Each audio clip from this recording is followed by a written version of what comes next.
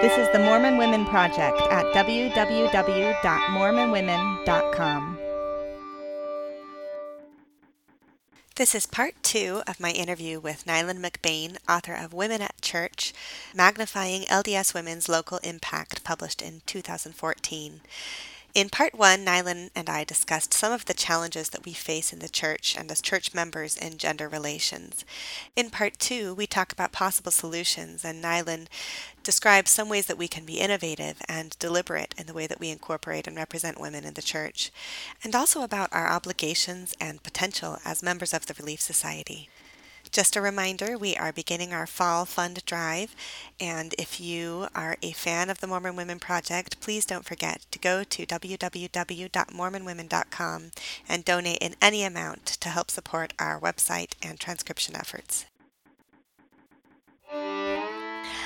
So I want to talk about these spheres of influence, and really get down to the nitty-gritty now about what we can do as members of the church in our spheres of influence to improve things for women in the church. And Women at Church, your book, talks about how to do so without any alteration to the church handbook. That there are ways without even changing the handbook to be creative and innovative in the ways that we incorporate and represent women, so that hopefully we can, as women and as girls in the church, start to develop or expand on that sense of belonging and ownership and stay, and grow in our testimonies and in our empowerment in the church. So what are some examples of this kind of creative change at the local level? Well, one of the very first things that I talk about in the book is visibility. The imbalance of the men and women who are represented to our average membership is astonishing. And a lot of it is statistically built into leadership positions, as I was mentioning earlier. You have 3 women who attend ward counseling, you have many more men, and even on the local level. And then, of course, that imbalance becomes exacerbated as you go up, because then you have high councils, and then you have high councils and stake presidencies, but then, of course, you have the 70s and area authorities and all the way up, and you don't have those same levels represented for women. You don't have a stake relief society board, for example, that travels around and speaks to wards. You don't have a sort of equivalent of the 70, where all these women who are responsible for the global church really have the responsibility to be administrators and visual representatives of the church. You don't have an active, you don't have a very visible general Relief Society board. There is one, they're remarkable women, but they don't act as the 12, for instance, in their visibility and in their influence and in their administrative responsibilities. So, you just have this incredible imbalance in the way that members see women administering and influencing the church organization. And I'm separating that from, gospel influence, right? And this is, I think, where a lot of people don't understand. Like, back to your very first setup, this is where I think a lot of people think, well, I'm so happy as a member of the church. I'm so happy as a woman in the gospel. As a woman in the gospel, yes, because the gospel is played out in our private lives, in our ways that we minister to each other, in our families, in the way that we show compassion, in the way that we do charitable service, in the way that we bless each other's lives. That is the gospel. And it is absolutely opportunities to bless each other's lives through the ministering of the gospel are not limited to men. And I think that's where women feel their power. That's where they feel their equality come from. And that is powerful. That's amazing. And that's wonderful. And that's right. What we're talking about is church administration, which is the earthly institution that's been built to be the scaffolding, in the words of President Lee, to that gospel administration. And that's where this highly gendered imbalance is being experienced. And so the first thing is, on a ward level, acknowledge that unless you have female speakers, you've got men sitting up there every week. You've got male high counselors coming to speak. You have stake presidency members coming to speak. You have women who do speak, rarely speaking as the closing speaker of the meeting. This sort of, we have this unwritten rule that there's sort of a progression of authority and progression of ability even as you go through the meeting program, right? You always start with a youth speaker because nobody expects the youth speaker to have any authority or ability, right? And then you have a woman, and then you finish with a man, right? And so thinking about all of these things, all the ways that these things are represented, when you have ward conference and you have the leaders, you're sustaining your leaders. Do you have the Stake Relief Society president sit up on the stand so that people can get to know her, people can see her? I just think that looking at opportunities in our ward for increasing the visibility of our girls and our women is the number one thing that we can do. And as I said, I feel like in my ward, I still have a long way to go. Even just in the brief time that I've seen a few examples that I have. But I think making sure that they're represented on the ward level is really crucial. So a few ideas I give in the book, for instance, making sure in our primary and young women's rooms that our general primary and young women's presidencies are represented in photographs, just the way we often have the First Presidency and Apostles represented in photographs. Making sure in the Relief Society room, the Relief Society presidency is represented in photographs. Making sure that the stake or ward Relief Society presidencies are represented in ward or stake conferences. My stake actually does a great job of this. The Stake Relief Society president speaks at our stake conferences. It's really great. And she represents not just the Relief Society, but she represents herself as a leader of the stake, and I love that. Another thing that the stake can do is make sure that the High Counselor has a female speaker join him on High Council Sundays. It can be a woman who's recently returned from her mission. It can be a member of the Stake Relief Society presidency. It can be, the High Counselor's wife. It just makes sure that women who are in leadership positions or who come from other places in the stake are represented, so we have more female representation. The wards can challenge themselves to put a female speaker last.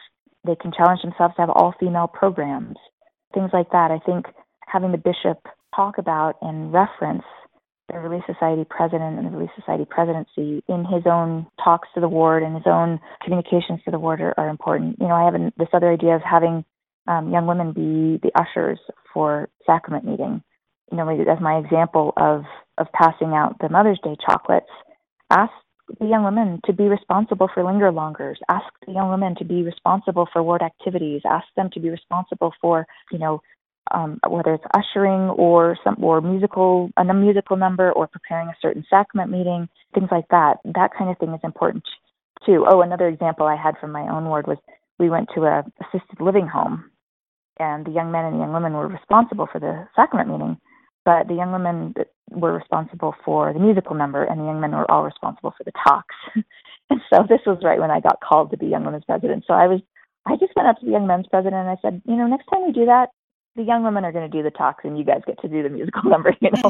Being aware that the young women often get defaulted to be the musical number, and men often are the default for conveying the wisdom of the doctrinal exposition in the talk. Being aware of those things and always being willing to, shake things up, I think is the very first thing that we can do in our wards and stakes. And there's flexibility built into the handbook, right? That allows for this kind of innovation. Nowhere in the handbook does it say a man has to speak last. Right. That backfired on me once, by the way. I was really excited. My ward asked me to be the final speaker. And the man before me left me about 3 minutes. But so that can go either way. But, it can go either way. And you know what? I also hear stories all the time of women declining. And right. That's a whole other thing that I'd love to talk about if you're willing to go that direction. Yeah, let's talk about that, because I've heard that too, where women say, I don't want to speak last. I don't want to speak at all. Yeah. Or they decline the invitation to sit on the stand, or they decline an invitation to attend a meeting. Mm-hmm. And I think this is the next frontier for this discussion about women in the church. I feel like our general leadership would like there's a lot of reasons I say this, and a lot of evidence I've had, but I feel like our general leadership wants women to take more of an active role in straightening out some of these imbalances. And I feel like they certainly are in a position to do things on a large scale and on an institutional scale, but there is a desire for women to step up themselves. And I feel like the next frontier in this conversation is helping women understand that stepping up and being willing to embrace the discomfort that might come with some of these conversations and some of these new perspectives and some of these challenges, that is obedience. And it's very uncomfortable for some women. And I'm fascinated by this subject. It was kind of, I dealt a little bit with it in my book, and I have some theories, but it kind of came up for me again after this last General Conference when you wrote such a marvelous blog post about what it meant for there just to be one woman speaking at General Conference. And, to be fair, we were comparing it to two women who usually speak at General Conference, which isn't great either. But the kinds of comments that you got on our Mormon Women Project Facebook page just really kind of set me back into this exploration, because there were so many comments about how, just for being aware of this, you were being disobedient. Just for questioning this, you were being disobedient. And there were a lot of comments about well, if the prophet had wanted another female speaker, he would have assigned them. And to me, or there were also statements about, I don't see the messenger, I just hear the message, right? Mm-hmm. I'm really trying to study right now why it is that some women sort of step away from the opportunity to claim sisterhood, because that's the way I felt. I felt some of those comments, and I feel a lot sometimes some of the hesitation. It's a betrayal of that ownership that I think you and I were talking about earlier. It's an effort to step away from being responsible for the way the church runs. It's going back to that idea that if the prophet is the only one who's responsible, and I have no responsibility for initiative or ownership. To our point earlier, women have not been raised to expect step. They don't have that expectation of themselves that they will have to step up. Men, they are raised with the expectation that church service means sitting in tons of boring meetings and sitting up there on a stand looking like you're really interested, And that's the expectation our boys and young men are raised with. And our girls are not raised with that. We get a free pass. And it does mean that we're exempt from a lot of meetings and from a lot of, boring administrative stuff. Yes. But what I think we're seeing is that we're paying the price for that lack of ownership that women enjoy and get away with during their young adult years. And I don't think that's sustainable for healthy church growth and administration. I think women do need to step up. And, I'm attending all my ward council meetings and all my bishopric meetings and all of that now. And of course there are times when I'd rather just sleep in on Sunday mornings. But, I think looking at it as an honor to represent and the calling to represent my people, my sisters, my girls, my women, I feel that to be a special privilege. I also think that some of it stems from this difference between the gospel and the church. I feel like gospel ministration is definitely the sphere of womanhood. We're so good at it. Women in the church are so good at ministering. It's in that private domain, and we feel powerful. We feel like we have influence. We feel like we have authority. And when you tell a woman that she actually has to expand that influence and authority into this other domain, into this other sphere, the sphere of church administration, it's, first of all, it's scary. Secondly, it's an indictment of the power that she's built up for herself in her own sphere. You're telling her it's not enough. It's not enough that you're good at gospel ministration. It's not enough that you're good in the private sphere. You have to have influence in a larger sphere too. And I think that's the main thing with activist groups like Ordained Women that I think backfires with mainstream women in the church is you say, what you do is not enough. You think you have equality, you think you have power, but you actually don't. Well, the truth of the matter is, in a gospel sphere, in a sphere of charity administration, women often do have equality. They do kind of control the actions, the decisions. They do have, Mormon mothers do tend to have more influence over children or over charitable acts or over neighborhood community relations. But what we're saying is, yeah, we got to take that to the church administration level, and at that level, you're not equal. You don't have that same expectation of influence. And when you say that, they can hear it as being, what you do is not worthy. What you do is not of value. Those areas in which you do feel that equal and powerful, they're not enough. Well, I think another place that people get stuck is that we get stuck with these words: power, control, authority, influence. And so sometimes, and this is what I tried to do in that post, it's helpful to step back and say, what is our ultimate goal here on earth? What's the purpose of the church? And is the way we're doing things now fulfilling that purpose for women? So I wanted to put that question to you. Like, what is the ultimate hope? What is your ultimate hope? And what is the gospel's ultimate hope for women in the church? Yeah, no, it's a great question. It's a question that I got asked a lot when the book came out. If not ordained women, then what?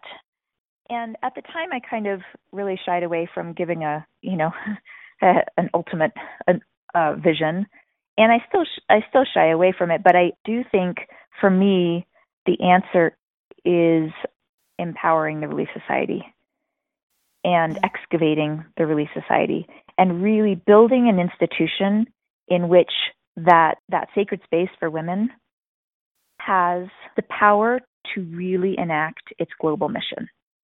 Right now, I believe that the Relief Society is handicapped in carrying out its global, divine, magnificent mission.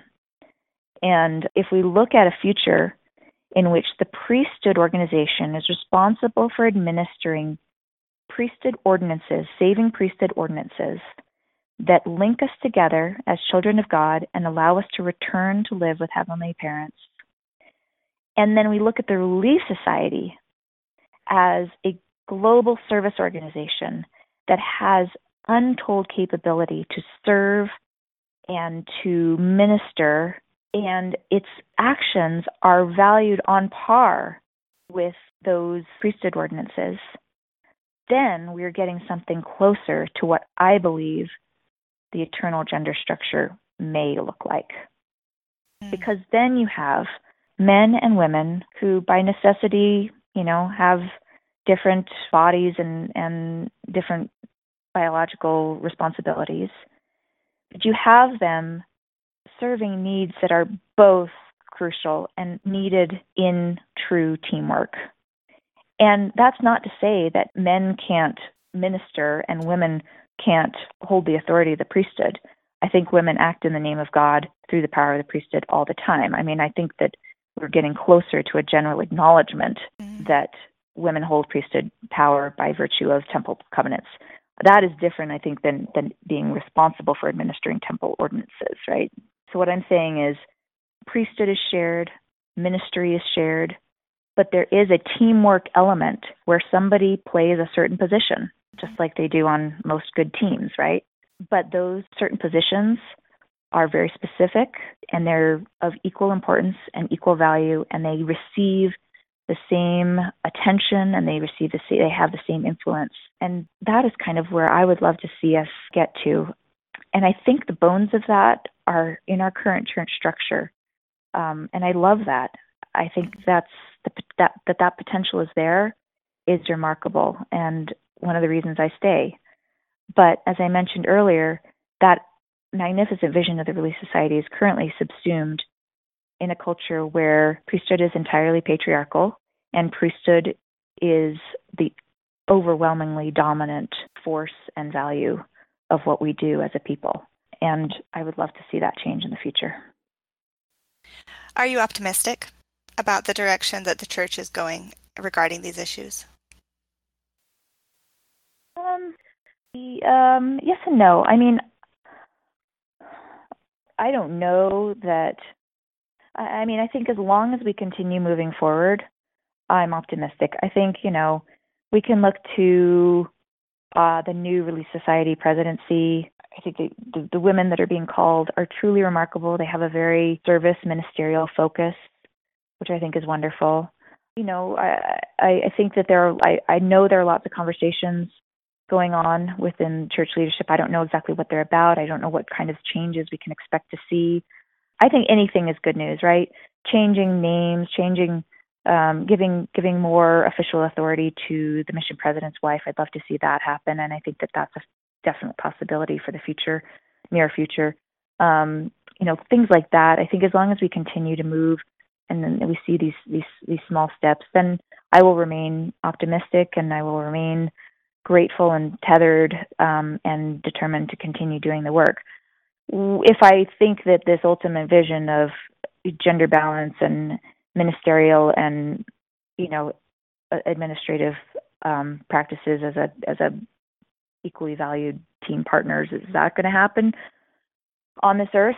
I don't know. I actually doubt it, but I think we're asked to believe in the church. We're asked to believe in a lot of ideals that will never happen here on earth. We're asked to believe in ideal families. We're asked to believe in, happy marriages where all the children stay in the church and we're all sealed together. And we're asked to believe that we can spread the gospel to the whole world. We're asked to believe in a lot of really outlandish, kind of extraordinary things, and it doesn't stop us from working towards them, even if we're not going to be able to accomplish them before the second coming. So I kind of put my vision in that camp. Well, Nylund, thank you so much for sharing that vision with us and for chatting today. I hope everybody reads Women at Church and comes to the Mormon Women Project to find quotes of women and other ways that you can integrate and value and represent women in your ward and stake and family. And I'm so appreciative, Nylund, of the way that you've changed me and helped me to claim my own personal sphere of influence and believe in my authority and power and potential for leadership in the church. I just want to make sure that everybody knows that even though I started the Mormon Women Project almost 10 years ago, you are the one who has given it its new lifeblood, and you're the one who's doing the day-to-day operations and really making it allowing it to continue to be the amazing resource that it is. I'm deeply grateful to you. Well, it's a great honor. Thank you, Nylund, for joining me today. Thank you. If you enjoy this podcast and the hundreds of interviews with modern Mormon women in our online library, please share with your friends and consider making a tax-deductible donation at www.mormonwomen.com to help us fund interview transcription and website support.